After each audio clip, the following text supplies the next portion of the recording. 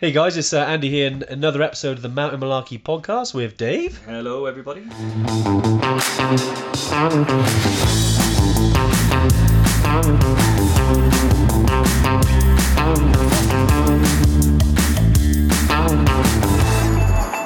How we doing, Dave? Yeah, not bad. We realised that when we do the Tuesday tune-in over on Facebook, which we've been doing during lockdown, we had some comments and requests around, not everyone's on Facebook, but people still wanted to hear about the content. There's been some great stuff. We've talked about bags. We've talked about Battle of the Treks. We talked about trekking boots, mindset, fitness, loads of stuff. And we thought to ourselves, well, why don't we turn these into podcasts? Because, like you said, Dave, they're sitting down listening for an hour. Yeah, exactly, yeah. This is a great format. You can do it on the go, put it in your car, listen to it. It's a bit interactive, so you're going to have seen us answer questions and stuff like that. Yeah, it's a little bit different. But if you're listening to this, obviously, Yeah. And you have any questions about any of the things you hear, podcast@evertrek.co.uk. Awesome, Dave. Yeah, enjoy the episode, and we'll catch up with you soon. Yeah, all the best. Yeah, so hello everybody, how's it going? Obviously, yeah, Andy's not here today, so we brought in Jody, which is just as handy because Jody has more to say on this subject than Andy anyway. So yeah, we're talking today about sort of those little or big injuries that kind of can get in the way of your training, that can get in the way of your actual trip, how to manage them, how to prevent them, and then obviously any questions you guys have about any aspect at all. It is handy if it's about injuries, but if it's not, don't worry about it. You can ask us about anything. Drop them in. Mark EV actually in the UK today. Stuart Taylor. Jambi. I wonder if that's Jambo. Oh yeah, I think. Do you reckon that's Jambo? Yeah, unless Jambi's a word that I haven't actually come across before. I think Stuart's going soon, isn't he, to Killy? Yeah. Is he? Yeah. It's a good knowledge. Yeah. Good knowledge. We've got Jerome as well. Jerome the Rock God. I feel like he gave that name to himself. You know, it's like when anyone ever says like, yeah, my nickname in high school was Maverick. You know what? It's always a lie. I was going to say something. I was going to say something else then. But yeah, guys, thanks anyway. So we'll jump into it today. Obviously, Andy's not here today. He's off. I think he's attending his sister Steph's graduation. He is, yeah. So congratulations, Steph. A lot of hard work in the bank. But we're here to talk about sort of injuries and stuff like that. Have a great day, Chief Yeti. Is he telling Andy that, or I think so. am I the chief now that Andy's not here? Yeah, Like I guess I'm now the painted head. Anyway, yeah, so we wanted to talk about it because our season's about to kick off at the minute. There's a big, huge chunk of people going to Killy. Perhaps I've already been to Nepal. We've had K2 base camp recently. We've got some big peaks coming up. And it's always at this time of year, just before the season starts, that we get contacted by Evertrekkers that have picked up a little niggle or a little injury or something like that. And they have kind of a lot of questions about what that means for the trip. Are they going to be able to do it? Are they not? It's a lot easier if you break your leg. The decision's made for you. What we're probably going to focus on most is that kind of irritating injury. You had one recently, didn't you? Yeah. Yeah, that's right. So I did actually manage to complete the marathon back in April. I can't believe that was actually this year. It feels like a lifetime ago now. Manchester. Yeah, Manchester Marathon. Yeah. But 3 weeks before, I picked up injury in my hamstring. Luckily, it wasn't, a tear or anything like that, because it can be quite nasty. It was more of a repetitive sort of strain. But yeah, so it was about managing that, trying to manage it before the marathon. Luckily, as I said, I did manage to complete it, but it is difficult, especially when you're training so hard for something, you really want to do well, and then you pick up something sort of last minute. It can be really difficult to take. Yeah.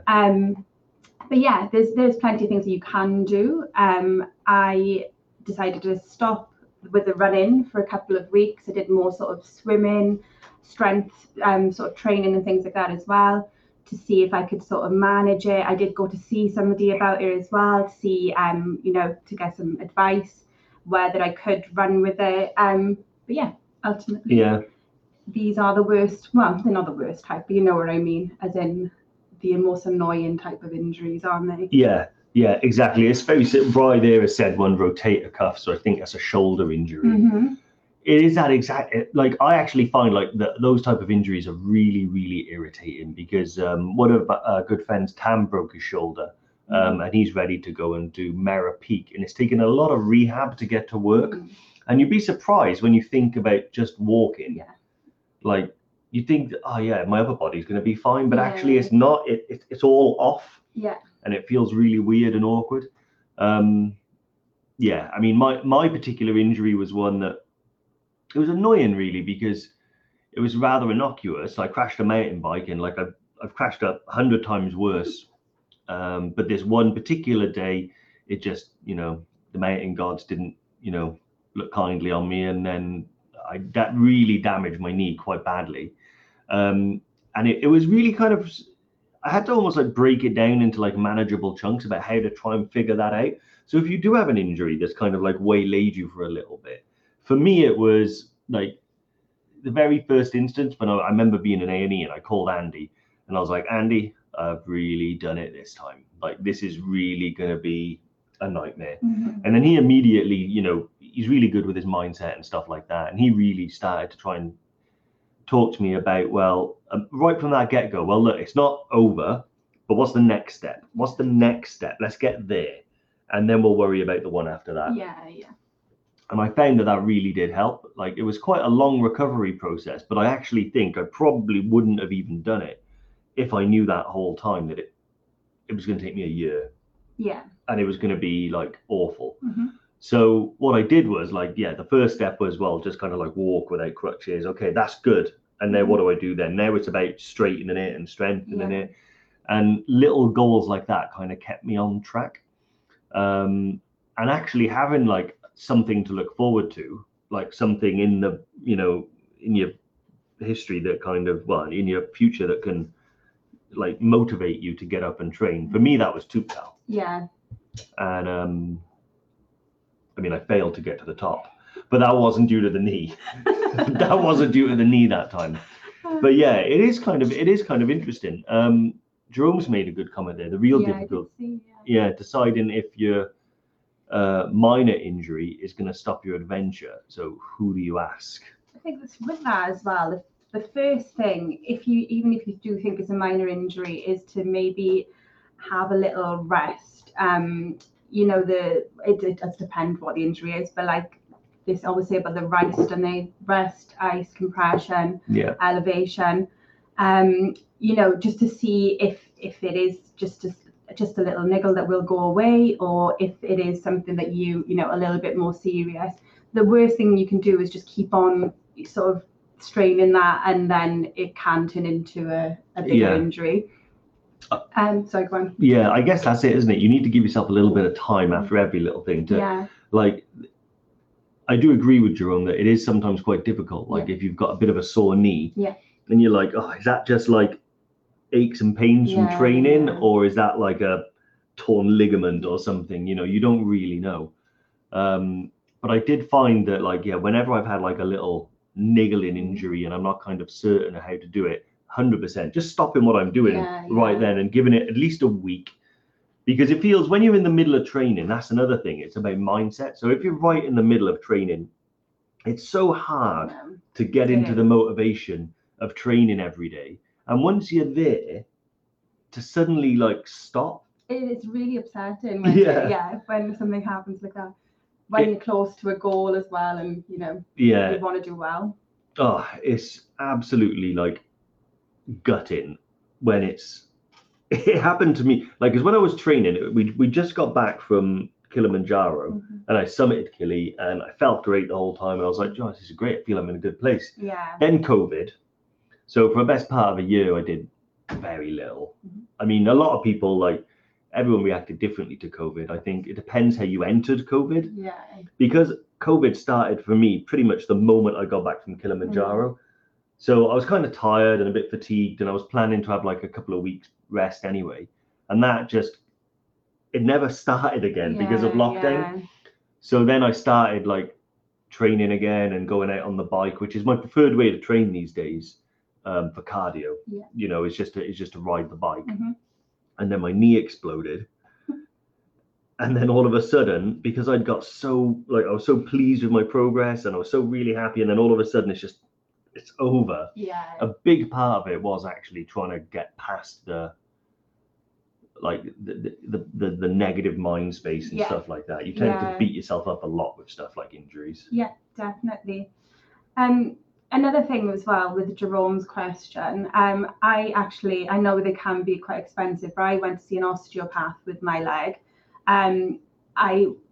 After the marathon, I stopped running completely because I was in quite a bit of pain with my left leg.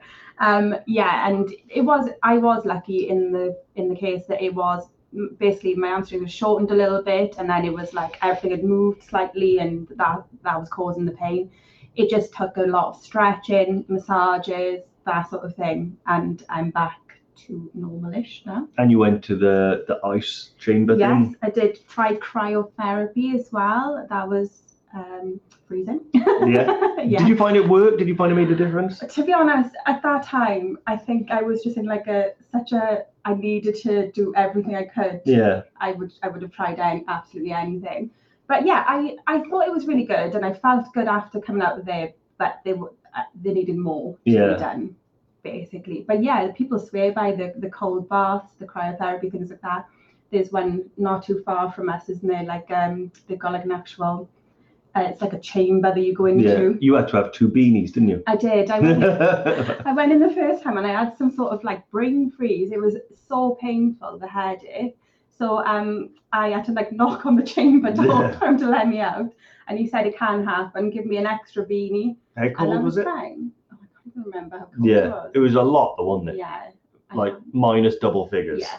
Yeah. It was freezing. Yeah. You see, when I was using the knee, when I had the knee injury, one of the things that I had to deal with a lot was to manage the swelling. Mm-hmm. So what happened to my knee, for those that don't know, and I'm pretty sure everybody does, was that I had a mountain bike crash, and I did like a number of different things to the knee, which was so awkward. I thought I broke my leg originally, and I was so devastated. And then looking back, I wish I had broken my leg, because it's a relatively straightforward fix to get right again, and it would have been a lot quicker. But at the time, I was just kind of dreading looking down and seeing my leg at a right angle and then having to get down. Anyway, so what I did do was I completely snapped my ACL, which had completely snapped and detached. So that was a bit of a nightmare. I tore some meniscus, which I think is like the shock absorber in your knee. That wasn't very good.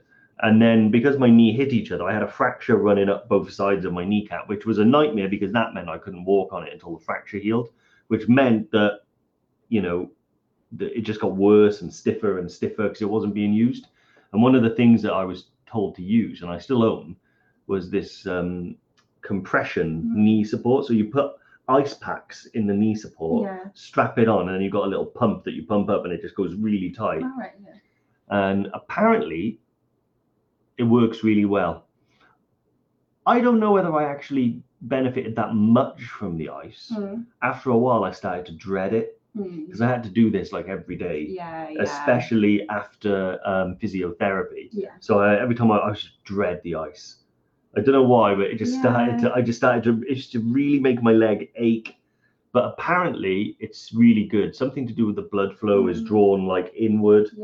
So it's constant, and I think it deals with, I don't know whether the blood is drawn away from the area, which reduces swelling, because I'm not entirely sure how it works. I'd be interested to know actually, but I think I did do a lot of research about it, but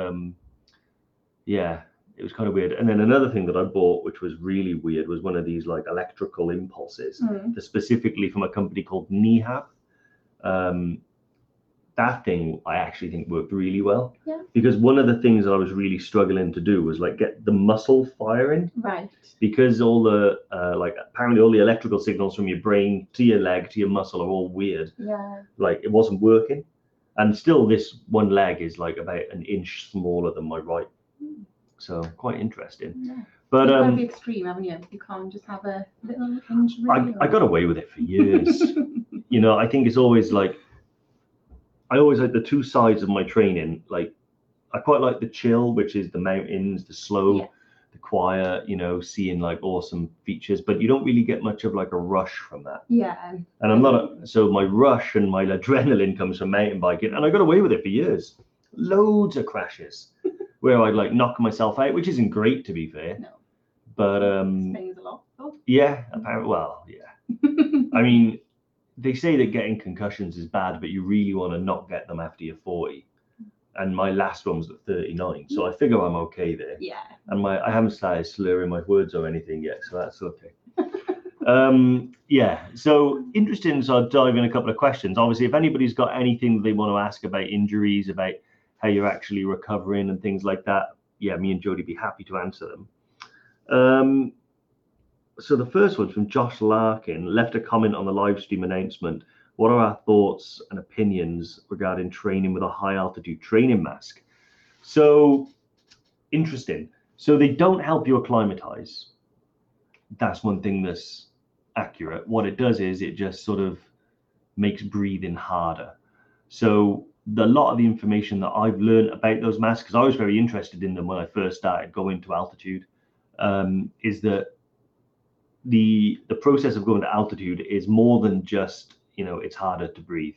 There's physically less oxygen in the air because there's less pressure. So all the oxygen kind of moves apart, which means for each, you know, the amount of oxygen in any given volume is like a lot less. But when you breathe in through one of those masks, you're still getting the same amount of oxygen. It's just harder to breathe. That doesn't mean they have zero benefit. Obviously, they are good at sort of strengthening the cardiovascular system. It'll get you used to training whilst you're out of breath, because the feeling is going to be quite similar. For that, to be honest, I recommend running or cycling up a hill. Cycling up a hill is particularly, like, I think, really good, because you are, if you're going a really steep hill, you're going actually quite slowly, but your heart and lungs are working quite a lot, and it kind of feels to me how it feels when I'm at that altitude. Like, I'm walking quite slowly, but my heart and lungs feel like I'm running. Yeah.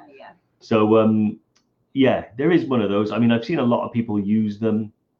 Personally, I think if you are interested in pre-acclimatizing, there are ways that you can do it. I'd recommend getting in touch with the Altitude Center, where they actually have equipment down there that can simulate high altitude, in as much as, you know, it actually gives you less oxygen, and you can do a degree of pre-acclimatizing. So yeah, that's pretty much what I would look into. Yeah, make sure you book your consultation. I had mine last week with the Altitude Did you? Yeah. Yeah, because they're free when you book a trip. Yeah. So yeah, I had a little chat to, I think it was James from the Altitude Awesome. Center. Yeah. I didn't know that. Yeah. Was it good? Yeah, really good. Just had a chat about, you know, just training. Yeah. Yeah, I'd like to pop down there if I can before Killy, but Oh, you should do. it Yeah. will depend on time. But I'm hoping to pop down there as well. Yeah. Just make it like a weekend to London or something, and go down there. You only need a few hours. Yeah. It is really good. I will say it is really good. I mean, when it comes, because there's two reasons you can go there. They do have an altitude chamber, which is set to around, I don't know, 3,000 meters, give or take. So when you go in there, it's like being at 3,000 meters. It's, you know, and they do have some like treadmills and stuff, so you can do altitude training. Yeah. And then if you want to take it that step further, you can get like tents and things that you can sleep in or spend a certain amount of time in. Yeah. And they trick the body into acclimatizing. They work really effectively. Our trips, so all of the stuff that we do, particularly all of the treks, we always say that you can acclimatize on the trek. You don't need to go to that extent. But the biggest benefit I got from going there was just the knowledge that I learned, you know, just what, because when you go to altitude, when I first ever went there, I was quite anxious because I'd never been to altitude before. Not even, like, I think the highest I'd ever been was Snowdon before I went to EBC. Hadn't even gone Same as me now, yeah. Yeah, and I was a little bit like what is like altitude? Like what will it do to me? You know, how do I know if I'm getting sick? You know, like, because sometimes you can get a headache or whatever, and is that altitude related, or is that just like dehydration or exertion? Yeah. So going there gave me a big insight into, you know, essentially what altitude is, and we all know what it is logically, you know, or intuitively, you know, it's high, but also what does that mean for the amount of oxygen in the air? What does that mean when how does the body react? Yeah. And just knowing all of that made me feel like so much calmer. Well, happy. Pratesh has joined. She said she was on a phone call. It's the same time every week, Pritesh. The same time every week. So you gotta do like 12:29. Okay, whatever. Bye, and hang up. So yeah, awesome. Question here from Sa. Do you want to take this one, too? Yeah. So, do you know much about anemia and high altitude? More prone to altitude sickness, which makes sense. And throwing out iron tablets down my throat. So this is something that probably I need to look into a little bit more. Yeah. So I did struggle with anemia towards the end of last year, beginning of this year. It affected my training quite a lot for the marathon, actually. So that day when you came in. Yeah. And then as soon as you left, I said to like Vicky, I was like, man, she looked like she was gonna die. He didn't say anything at the time, but the next time I seen him, he was like, you looked so ill. Yeah, because I'm a gentleman. But I remember you walked in and you were like grey, like an alien. And then you just sat there and you were like, oh, something. So I was like, yeah. So when you went home, I was like, probably for the best. Like, we don't want to have to call the ambulance. So yeah, what happened with that then after? So yeah, I do recommend, I don't know if you are already speaking to your GP in that, so they should be doing the blood tests to make sure that it's increasing. If you are taking iron tablets. But yeah, I don't know if the relationship with so but I know it gives you this low energy, so it's just going to be, it's not going to be great for any sort of training. I think anemia, that's just a low iron in the blood. So I think there is probably a correlation between altitude and anemia. Part of that I think will be exertion and dehydration. So whenever you get dehydrated, all of the important stuff in your blood will get lower. When you trek at altitude, you will start to dehydrate as you acclimatize. Even if you just sat there doing nothing, your body will use more fluids. You'll start peeing more just from being at altitude. So when you add in like quite high exertion levels and a lot of sweating, that can certainly make it more prone. And then I guess it depends if you've got a medical condition or something. Anytime you tend to go, altitude isn't a natural environment for us humans. We're supposed to live at sea level pretty much. We don't that's why above 8,000 meters they call the death zone, and we're on, although we're not that high, the symptoms of altitude start coming in from about 2,500, 3,000 meters. So yeah, to be honest, I would 100% go and visit two people. One would be, I would go to the altitude center to learn more about altitude. They know a lot about the physiological effects of altitude on the body. And I would go to maybe nomad travel clinics, speak to one of their guys over there. They know a lot about that. So yeah, and Sarah said less red blood cells, so you're going to struggle more. So yeah, definitely. Yeah, I would say we all know that the red blood cells carry oxygen around the body. So there's kind of two processes that kind of start to happen once you've been at altitude for a long period. This time, 2-3 weeks, and then it gets there. Is that your body will start producing more red blood cells, so your blood actually becomes quite thick and viscous. If you watch interesting documentary about Richard Parks, a rugby player. He summited Everest and then he went back to summit Everest without oxygen. And the whole point was he was going to be monitored by doctors the whole way up. And although he felt totally fine, they called his expedition off because his blood, and you see it when they're doing the test, it's like sticky and stringy. Crazy. And you're at risk of a stroke and things like that. Yeah. So I suppose if that, the converse can equally be true. If you have less red blood cells in your body because of anemia, then perhaps you're going to be, it's just going to amplify things. But yeah, without going into any sort of medical advice, I would say 100% if you do have anemia, I can see already that that's not going to play well with you at altitude, so get it checked. Another one I'm just thinking is diet as well. Yeah. I mean, particularly if you eat, like a diet that's kind of rich in iron, I guess, like a lot of red meat perhaps, and then you go to altitude and then you switch to suddenly being a vegetarian. It is something that I think I started doing after I started going to base camp. Is I have a lot more vegetarian meals, so it's not just such a shock to the system. You can find your own sort of like, I think it's in like beans and different things, but I definitely I don't know if you prescribe the medication or anything, but I'd take iron tablets with you if there's something that you struggle with. But I would speak to your GP, or the normal clinic about that Yeah. to make sure you've got the actual expert advice. Yeah, awesome. Sar's using it as an excuse to have a steak dinner once a week. Do you know what? I think I might be anemic, actually. Yeah. Yeah, I think I might be anemic today on lunch. That's why I was like, I had Guinness as well. Guinness, yeah. Yeah. Everyone says that, doesn't it? I remember my sister-in-law when she was pregnant being told the only alcohol you're allowed is half a Guinness because it's good for the baby. I don't mind a Guinness. Guinness and blackcurrant. Yeah, it's quite nice. Yeah, no, I had that for the first time fairly recently. Did you? I think I prefer a normal Guinness. Yeah. Yeah. No, I don't like mixing too much. I don't even like Desperados, you know. No. Put tequila in my beer. But awesome. Yeah, Jerome is saying, I think I might be in the minority. Is it normal to have no high altitude symptoms? Anyone else there experienced this? It's turned into an altitude test, isn't it? As opposed to injury. I suppose altitude sickness is an injury of some degree. But yeah, Jerome, it's different every time you go. So, you know, I would say, you know, I'm quite similar in a lot of respects, in as much as every trip that I've gone on, I've never really experienced too much difficulty. I did when I went to Kilimanjaro, but I'd done base camp 4 times prior to that and didn't have a single problem. And even on Kili, I wouldn't say I had severe altitude sickness or AMS or anything like that. It was more, I just started feeling all of a sudden, like I woke up one morning and I was like, wow, low energy today. Even at the previous day, I felt fine. And then as I was walking up to Lava Tower, which is quite high, I started feeling a bit like, just a bit weird and a bit woozy, almost like hungover. Yeah. So I knew I was going down after Lava Tower. So logically, I was thinking, let's go down, spend the night at a lower altitude and then see how I feel. But at the same time, I was like, I want to make the summit. So I did switch to taking Diamox as well. So yeah, that's what I did.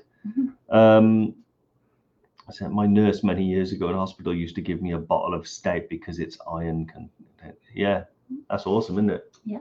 I mean, you can get iron supplements quite well, can't you? Yeah, but if you're going to be like literally prescribed Guinness, you know, I suppose other stouts are available.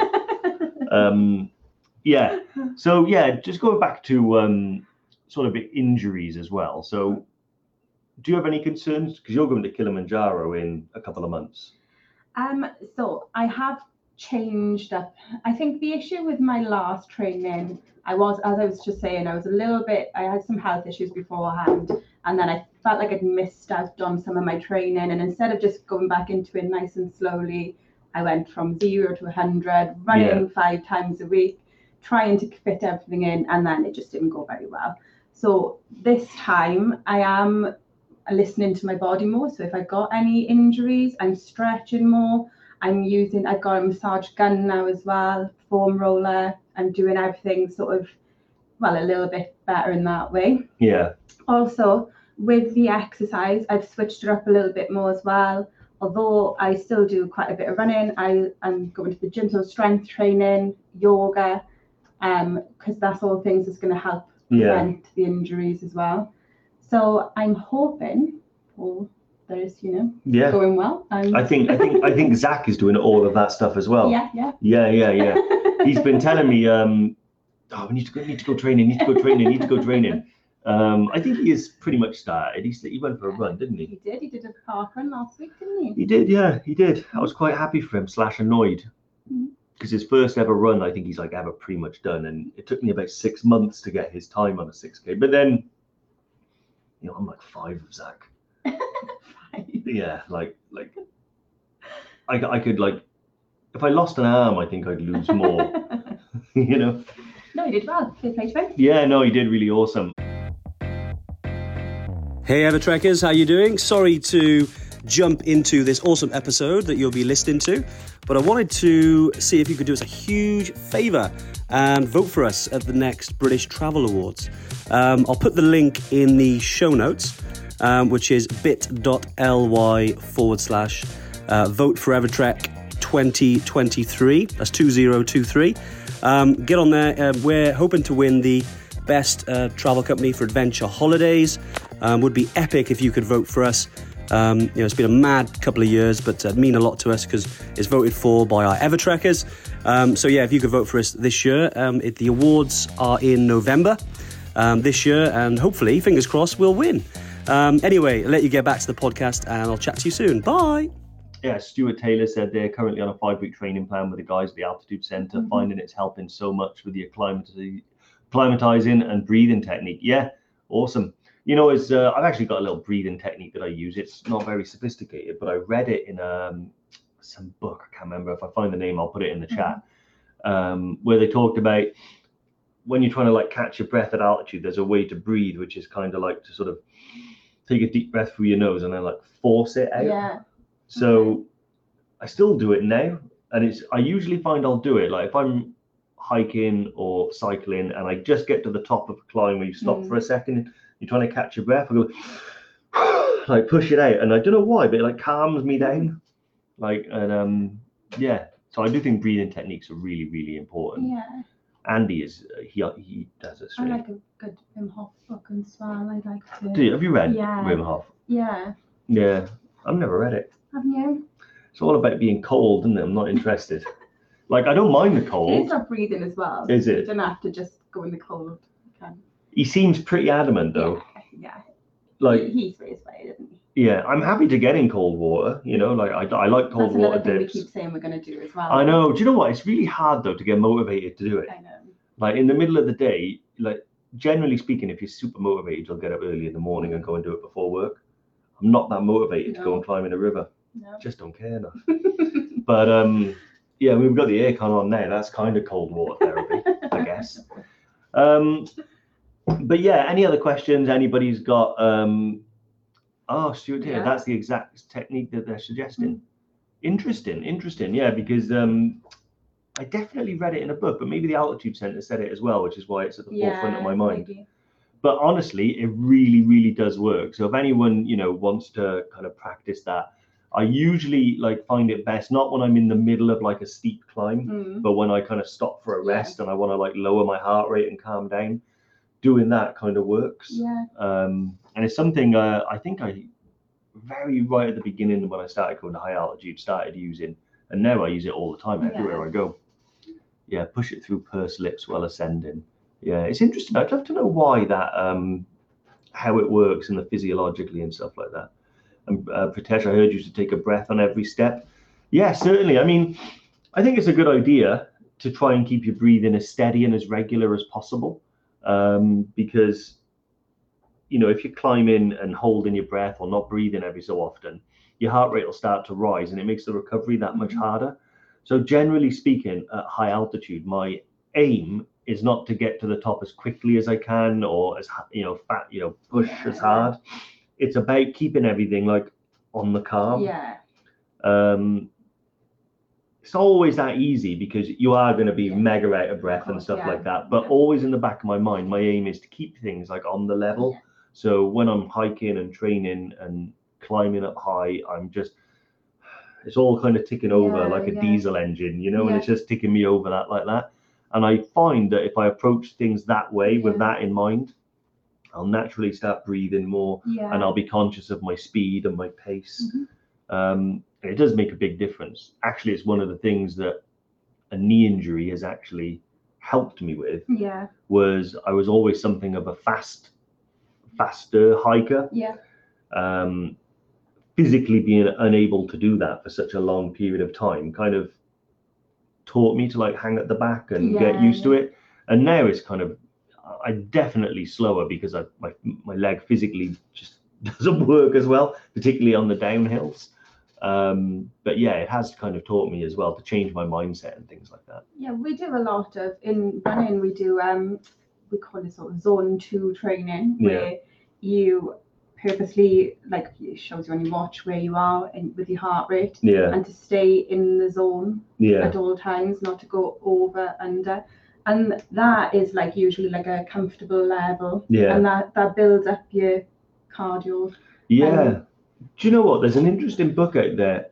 It's by Rich Roll, and he is an ultra athlete that kind of was sort of at the beginning of the uprising, not the first, but at the beginning of this vegan uprising. Right. When people started switching to a vegan diet. I can't remember what it's called, but I think it might be called Ultraman or something like that. Anyway, if you look up Rich Roll, it's his most famous book. It's a really good book. And one of the things he did when he started getting fit and started training for these ultras was his trainer told him, your heart rate shouldn't go above whatever, 130.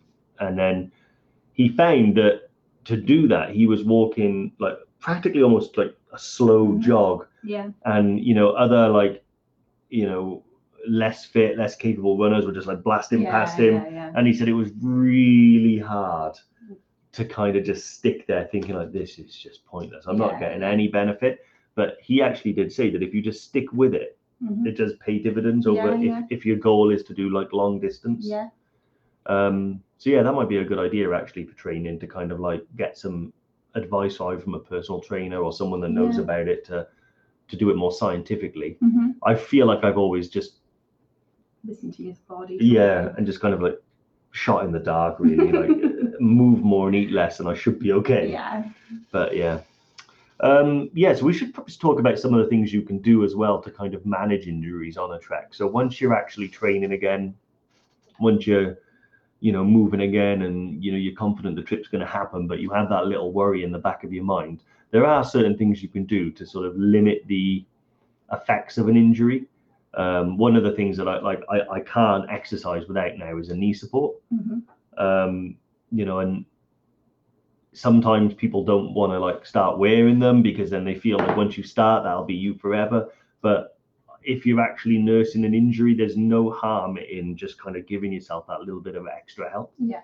The knee supports, I think, make a massive difference for me. Yeah. One of the things they do that I just really appreciate is that sometimes, like, because then my knee isn't as stable at the end of a big hike, it aches. And that's partly because it's been perhaps moving around and like kind of like, I don't know why, it feels like it's squabbling for stability, where you put that knee support on and it holds everything nice and tight, and it just feels like how it should feel. Yeah, well, if you're on like a stony trail or anything, it's going to be a little bit. Exactly. Yeah, I guess footwear is a big one with stuff like that as well, isn't it? With having the right equipment sort of thing. Yeah, made a big difference for me was switching my boots and insoles up. Yeah. So initially, and this is before my knee injury, I started going down this more cushioned approach. So thinking that like getting the most comfortable, spongy trekking boots was the way forward. And I bought some of those Hoka Ones and stuff like that.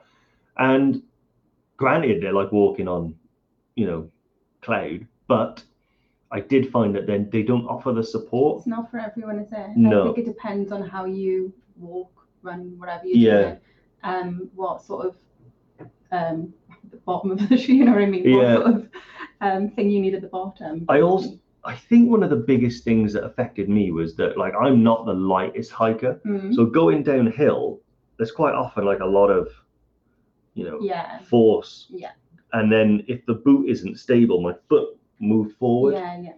I noticed it big time on Ben Nevis, right, where we did the CMD route. And just on the way down, man, my feet were killing me because all day, every time my foot was pointed downward, my foot slid towards the end.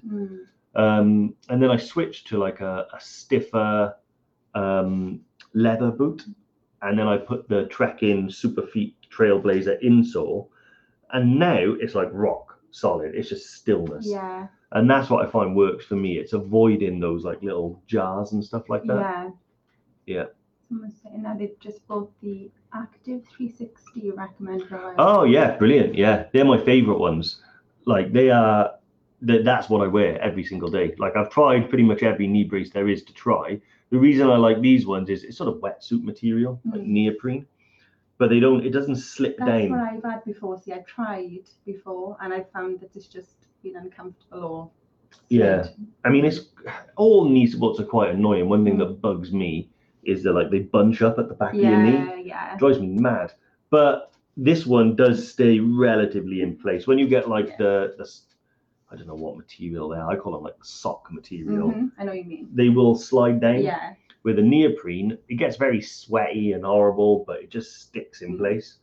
Yeah, they're absolutely great, and they just provide that like nice tight feel of the knee. Yeah. And it doesn't tend to get looser or stretch or fall down. Yeah, drives me Jerome mad. was asking what leather boot would that be?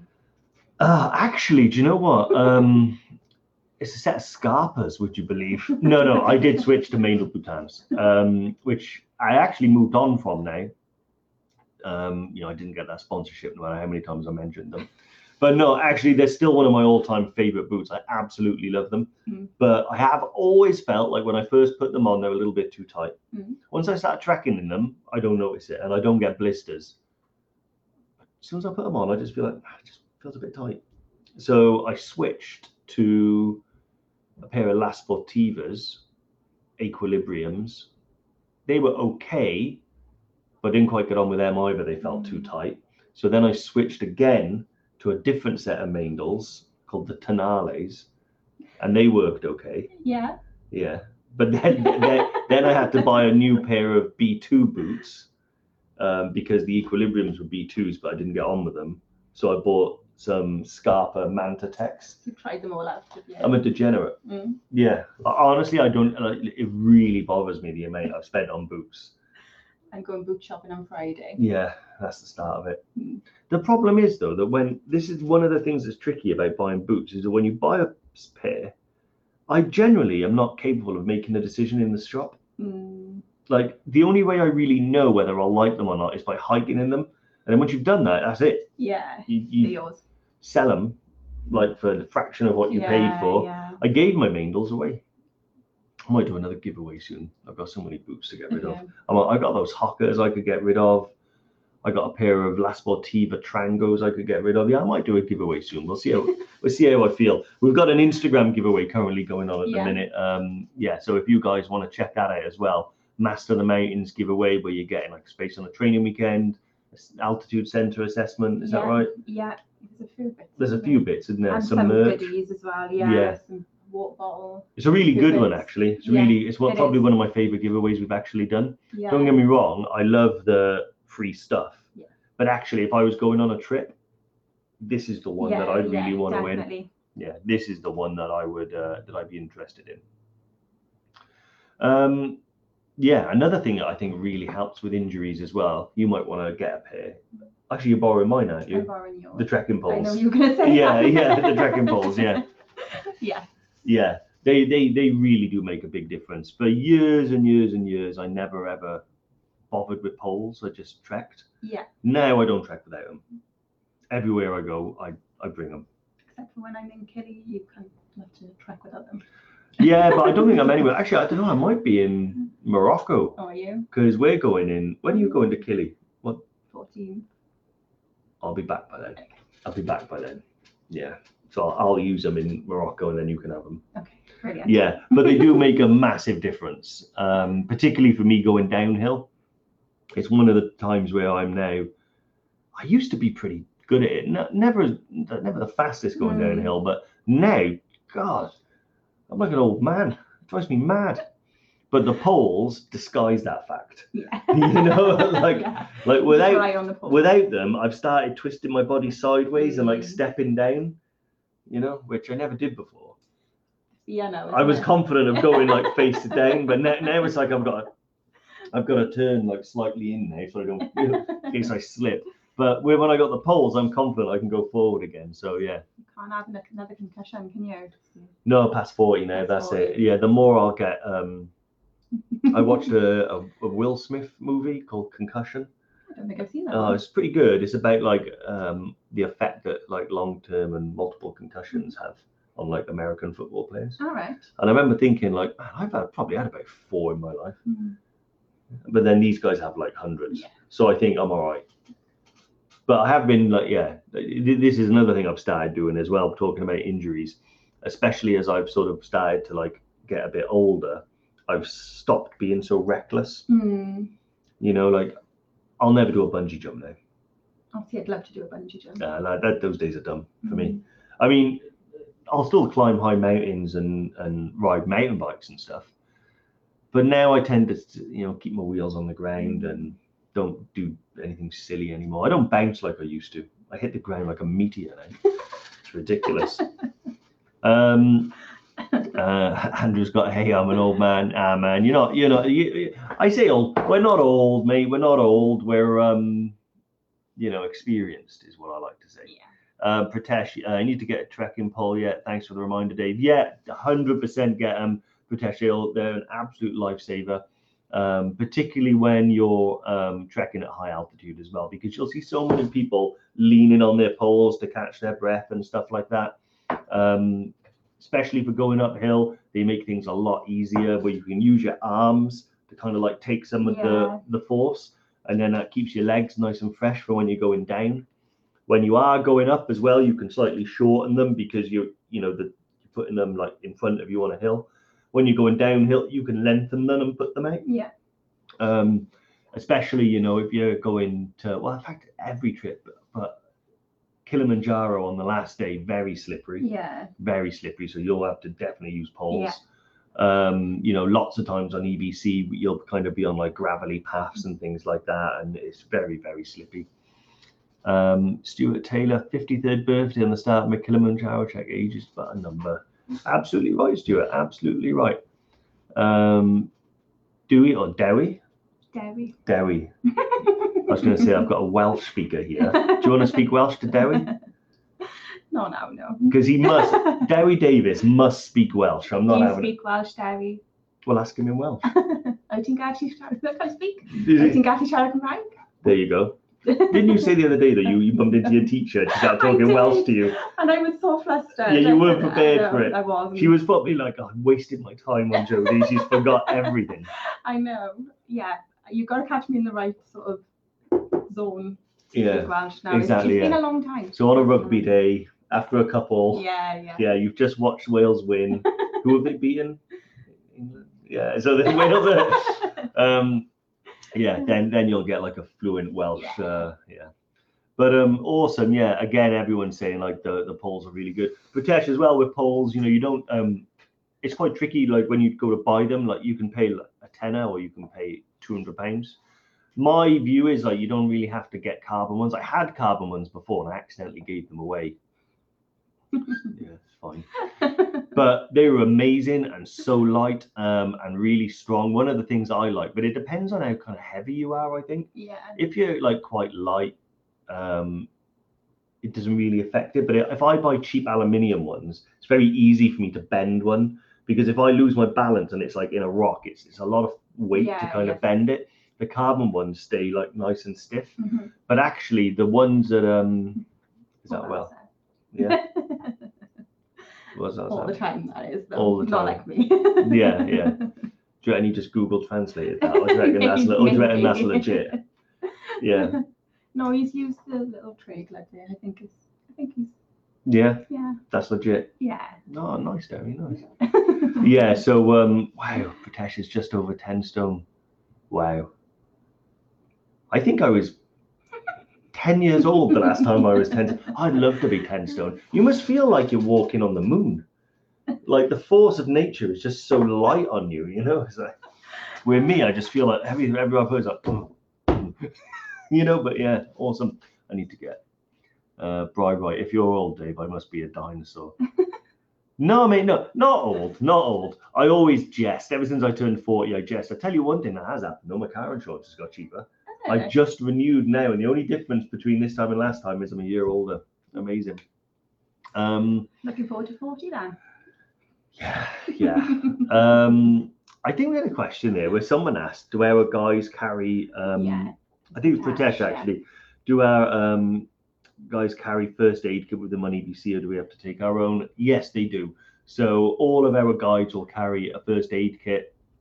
In there, there'll be, the usual sort of stuff for like, slips, trips and falls. There'll also be medications in there for stuff that happens quite a lot. So upset stomachs, they'll have Diamox on them and lots of stuff like that. I always tend to bring my own, just like a little personal one. Just because, I don't know, if I need a plaster, I'm perfectly happy sort of getting it and stuff like that. One thing I do say is if you do bring your own Diamox and stuff like that, and you are gonna take it, let the guide know first, because they need to know where everyone is, what they're on. So if they do need to help you, then they know exactly what you've taken already. And also, experiencing altitude sickness and you haven't taken any Diamox is a different situation to deal with than having altitude sickness and you're already on it. So how they'll react to you is like quite different and stuff like that. Awesome. I'm only 18-year-old, did you know? But I have terrible condition that makes me look 64. That's Jerome. Wow, Jerome, that is yeah, horrible. I think it's incurable as well, actually, because when I first met him, he only looked 62. And so I think it's actually getting worse. But yeah, poles, knee supports, all of that stuff makes a big difference. You know, just to recap again, boots as well. Sometimes if you're having trouble, like lots of aches and pains in places like your hips, your back, your knee, your ankle, anywhere, a lot of that can often be, you know, solved by getting good boots and maybe some orthotic insoles or something like that, or just some good insoles that work for you. The Superfeet ones that I buy, the Trailblazers, they're at 40 quid, which is a lot for insoles. Yeah. But that's all I ever use now. So, and I'm just so used to them. It's brilliant. With stuff like that as well, I swear by stretching as well. Yeah. And I know you should be warming up, cooling down, and I know that it's sometimes easier said than done. But yeah, I found if I've had like I had a slight hip issue before. It was only a really small thing, but when I was running, it was like I could feel it. Yeah. After a certain amount of miles, and then yoga, it doesn't have to be yoga, but just stretching in general, making sure that you are stretching all the muscles you're using. And I think people think as well, I've only been for a walk, do I need to stretch? You should definitely still be stretching everything to make sure that you know. I'm not a stretcher. See, I should do. You should. I really should do, because I went to a chiropractor once and she told me that my spine was the stiffest she'd ever worked on. She had to get a colleague in to try and do an adjustment. She couldn't do it. Amazing. But I've known for a while that I've got loads of like weird problems that could be probably solved from a good stretch every day. Yeah. Like my hamstrings are too tight. That's a result of cycling. Yeah. So apparently it's a way that the hamstring contracts when it's not like fully stretched. Right, okay. So it actually shortens. Yeah, that's what happened to mine, yeah. And there was massages and stretches. Really? Was the answer, yeah. It's mad when people say, can you touch your toes? And I can get my hands to about halfway down my shins. Yeah. It's ridiculous. Like I'm so inflexible. Also my lower back as well. It's constantly feeling a bit tight. So I'm thinking about going to see this therapist that can do a lot of like treatments and stuff like that to try and and gives you stuff to do to loosen it up. Yeah, you should really stretch before and after exercise. Definitely, yeah.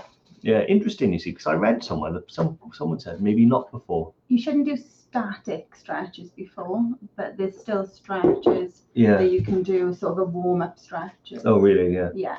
What's the difference between a static stretch? So this is when you're stretching, you know? Yeah. Like a static. Yeah. But like, so you know what I mean? But a non-static one, is that like when you kind of do like a lunge and like stretch your leg or something? Or you see when you see like moving like that and stuff like that. Ah, I see. Yeah. Interesting. Samantha said, my roomie when at EBC, Diane, stretched every evening. It really helped me. Also, deep tissue massage is good. Definitely. Yeah, no, yeah. Diane's she's really active, Diane. Yeah. She's constantly doing stuff. Derry said chub rub is a problem. I wouldn't know. I don't know what you looked at me for. I don't know, like I just but no, yeah. Jesus, if you've got it, I must be like, do you know what I read for that antiperspirant deodorant? Do you know, I did buy, it's slightly different, but I have issues with my sports bra sometimes, like obviously rubbing against the skin. And I bought, it is basically just powdery stuff. Yeah. It was like, you know, sold as a anti-chafing sort of thing. But it was brilliant. It was really good, yeah. And it wasn't a couple of quid. Yeah, really good. Yeah, I've also heard, it's like antiperspirant deodorant is kind of good for that. One thing that I use, I use it on the bike, but I don't really I don't suffer from the chafing too much, which I'm really happy with, because it seems to be a nightmare for those that do. Yeah, it can be really bad. And I don't even think it's related, like a lot of the time, because I see people like a lot smaller than me, like really suffering with it. But you can get what's called like chamois cream, which cyclists use. And it's to prevent getting like saddle sores and stuff like that. So what you can do is get some of this chamois rub and stuff like that and like rub it on the inside of your thighs. It's a bit slimy and horrible, but it actually doesn't. It's better than Vaseline for kind of reducing the heat and stuff like that. Yeah, awesome. I did see another comment up there. Was it from Pritesh said, I was thinking of taking a small kit myself. I'm trying to avoid taking Diamox as I have an overactive bladder, dreading getting up in the night for a wee. Yeah, it is a bit of a nightmare. When I took it on Killy, I realized that I had to kind of get all my drinking done at least an hour before I went to bed to give myself the best chance of having the, an interruption-free night. But also it depends on how close you are with your roommate. Like sometimes, you could just pee in a bottle. Honest to God, like if you don't want to get up, particularly I'm thinking in places like Gorek Shep or on Kilimanjaro when you've actually got to leave the tent, if it's like windy and horrible, like you just kind of go to the front door and just pee in a bottle. And I believe that there are certain apparatus that women can buy that helps pee in a bottle. I think I'd have to just go to the toilet. Yeah, a lot of people do. Yeah. But also like if like I said, it depends on who you're with. Yeah, I don't think me and Zach are that close. Yeah, I don't think you and Zach are that close. Yeah, exactly. Have you seen my apparatus? Yeah, nice one. Oh, Marky V, he's off to Costa Rica next week. He travels an awful lot, that boy. Yeah, no fluids after 6 p.m. Yeah, I've got a wee bottle of Amazon, which I take with me. See, exactly. See the wee bottle. Yeah, so Diamox, it is a tricky one because you do start to pee a lot more. You do have to drink a lot when you're at altitude. So I'm 3 to 5 liters a day. 3 is a minimum. 5 is like, okay, that's kind of what I have because I sweat a lot. But it's more of a challenge to get that 5 liters done at least an hour or two before you go to bed. I drink so much water as well. I like a pint of water before I go to sleep as well. Do you? And you don't get up in the night? Youth. Youth. But yeah, like try some Diamox. You get up like 20 times in the night. It drives you mad. It is weird and it's kind of strange. It's there's no way around it really, and it depends really how. I think I'm kind of used to the disturbed sleep. I can almost get up and have a pee and go back to bed, and not have it really wake up. Yeah. But it can be a bit of a nightmare. I have heard some people have like nearly lost their minds, like where it's like you get a bed and it's like as soon as you get in your sleeping bag, you can feel it again. You're like, oh God. It's not quite the same as going to the toilet in your own house. No.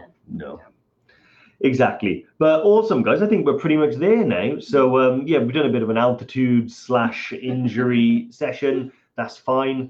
Thank you, everyone, for kind of like coming on and sharing and stuff like that. It's really good to kind of like talk about these things, share our experiences, and also learn from you guys.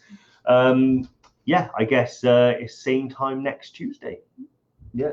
I got to avoid saying see you next Tuesday because that's naughty. But awesome, guys. Thank you very much. And see you next week. Cheers.